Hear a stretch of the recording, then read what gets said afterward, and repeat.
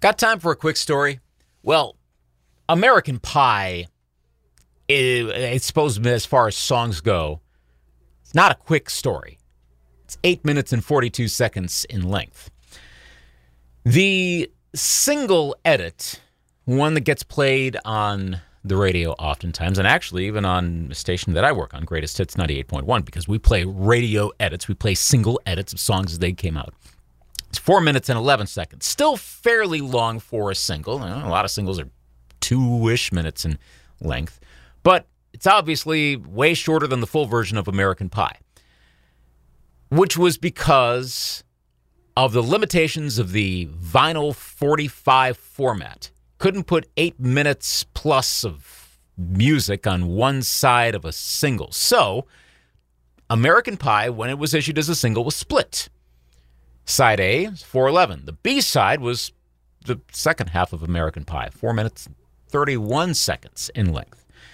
And when the single was released in later 1971s, radio stations are playing the shorter version, the shorter story, if you will.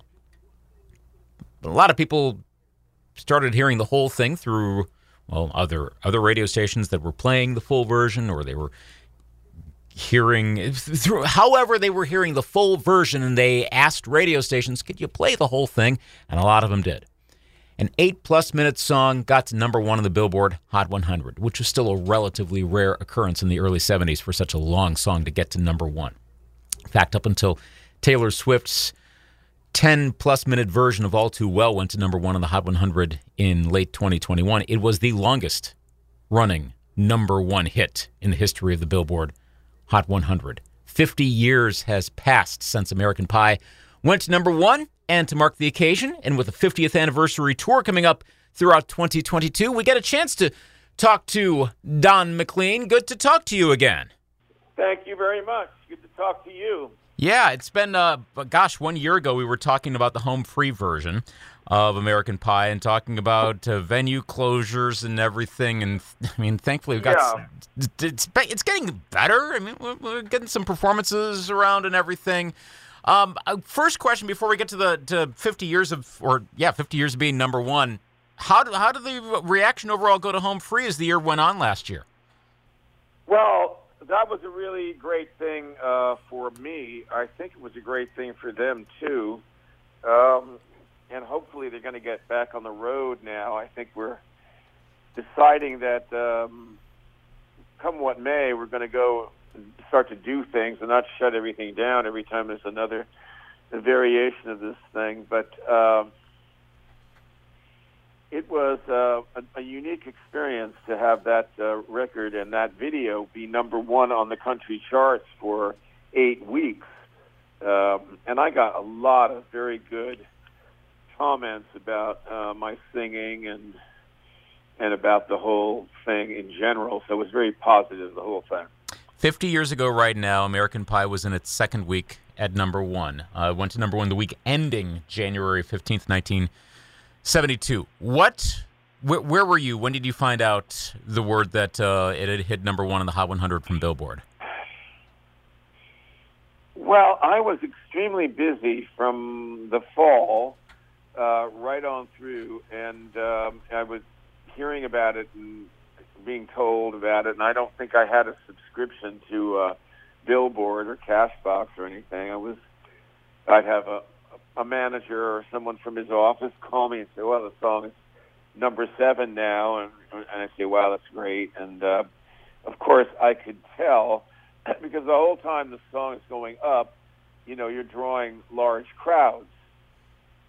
So it just doesn't peak when it hits number one. It starts happening right at the beginning when people know something's going on. That was the thing about show business and the record business in those days is something would catch fire, and it would go like wildfire through the population, and everybody would talk about it, write about it, and want to hear it. And, it was very exciting. Today with 500 different stations out there, I don't think that is the same thing anymore. I just think somehow you hear that it's there or whatever, and you might hear it somewhere. But in those days, there were very few. there were only 3 stations in New York that played the top 40, so you got played all day long in New York City, in Chicago, in Los Angeles, everywhere, and you were basically the only show in town when you were number one, so it was a different thing. The song was split into 2 halves to fit the final 45, and then, as I understand it, that eventually stations started to go back to playing the original because that's what people wanted to hear. What were you hearing most on the radio, and did you mind that stations in some cases were playing the half version? What were your thoughts on how it, for commercial reasons? What happened was that people don't really realize this, is that I was an underground success with the Tapestry album. That was an album that was made for FM radio. Underground radio was called in those days.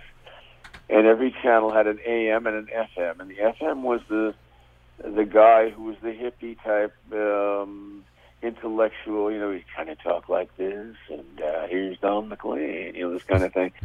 And the top 40 was, and it's top 40, he'd be loud and brassy. So I was getting a lot of airplay on FM radio with Tapestry.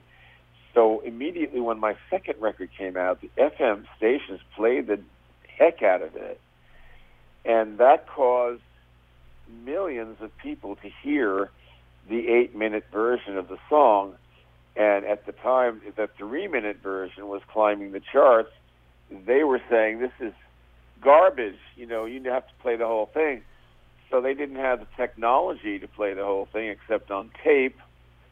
So either they brought a cassette in the studio, or I must have sold a lot of 8-tracks, I would guess also, because, that was the only place you could hear it all in vinyl or 8-track. You couldn't hear it on a single because it could only get 3 minutes plus on one side. So they brought the album or a cassette into the studio and played the full version, and that's how the full version then became number one. It was because of the success that I had with the first album on FM radio, and the fact that millions of people heard the album and heard the full version of the song. Did you expect it to stay at number one as long as it did? 4 weeks at the time was considered pretty long for a number one hit. Did you think it was going to stay there that long? I think it's still there, if you want my opinion. I don't think it's moved. I think it's still a number one song, and I think it still blows away anything that's on the charts right now. Did you... And in a way, I mean, if you threw every single song that's out there right now and mashed it up into one radio station, I think you can make a pretty solid case for it to still be played a heck of a lot on the radio. Everyone knows all the they know all the lyrics to the song. It might as well still be ranked right up there. But in terms of chart accomplishment, did you ever have your eyes set on getting a number one, or is that something that just kind of comes with the territory? And if you get there, great, but you want to have more artistic integrity? No, I have no integrity at all. I will take any number one record I can get as long as I like the song and I've sung it as well as I can sing it. I don't have any problem with commercial success. I have had a problem getting commercial success because I do so many different kinds of music. Wonderful Baby is not like Vincent. Vincent's not like Dreidel. Dreidel not like American Pie. American Pie is not like And I Love You So. They're all very, very different. And that goes for the hundreds of other tracks that I've recorded. So every now and then, I've had success. Crying was number one all over the world. Vincent was number one all over the world and didn't do as well in the United States. Got in the top 10, and the Crying, I think, was number 5 or 4. And Pie was number one here, but didn't go to number one in England. So, I've had an international thing going on with those songs during those years, and the album sold very well. But no, I never thought about commercial success. That I really wanted to make an exciting record or a beautiful record or something that, didn't just lay there.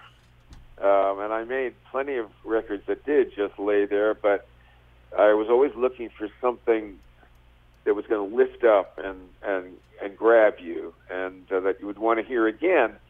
It's like anything else. You want to hear it again. That's the thing. Play it again.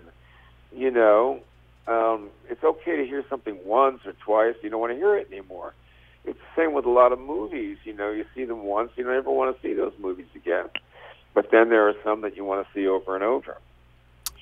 Well, it lasted for a long time, and it's still going. 50 years since it hit number one, the 50th anniversary tour coming up later this summer, coming downstate in Milwaukee, June 18th. Don McLean, thanks for talking with us once again about the Enduring American Pie. Have a great rest of the year, and have fun on tour later on this summer. Thank you, and I wish all the best to you, too, and your listeners. Thank you very much for having me. Don McLean, another great interview with Don McLean about American Pie and going to number one on the Hot 100 and being such an enduring song after so many years. If you want to learn more about what Don McLean is up to, again, we referenced the 50th anniversary tour for American Pie throughout 2022. Again, in the summer, technically it's just a few days before summer begins, but June is summer, and we'll count it that way. June 18th in Milwaukee, here in Wisconsin, at Pabst Theater, among many other tour dates. Here's what you do. Go to donmclean.com. Simple as that. donmclean.com. All things Don McLean there. He's also active on social media. There are a whole lot of links there at donmclean.com. This has been the latest edition of Got Time for a Quick Story. Thanks as always to Greatest Hits 98.1 Radio in Eau Claire, Wisconsin, my employer, for providing facilities to do a lot of these interviews. Thanks as always to Art Sears, the Art Sears Company, for helping to set up these interviews. Thanks to my coworker Scorch. It's also in Greatest Hits 98.1 and also 92.90X, our sister station, for connecting me with Art for a lot of these great interviews. You can listen to, and in some cases watch, these interviews at greatesthits981.com. Look for features and then look for interviews, and then you can listen to and watch some of those there, and also at our YouTube channel for Greatest Hits 98.1. For this podcast, Got Time for a Quick Story, you can find it on a lot of the usual podcast platforms. Subscribe to it so you know about new episodes when they arrive, and rate it up so more people learn about it. Got Time for a Quick Story? I'm Luke Anthony.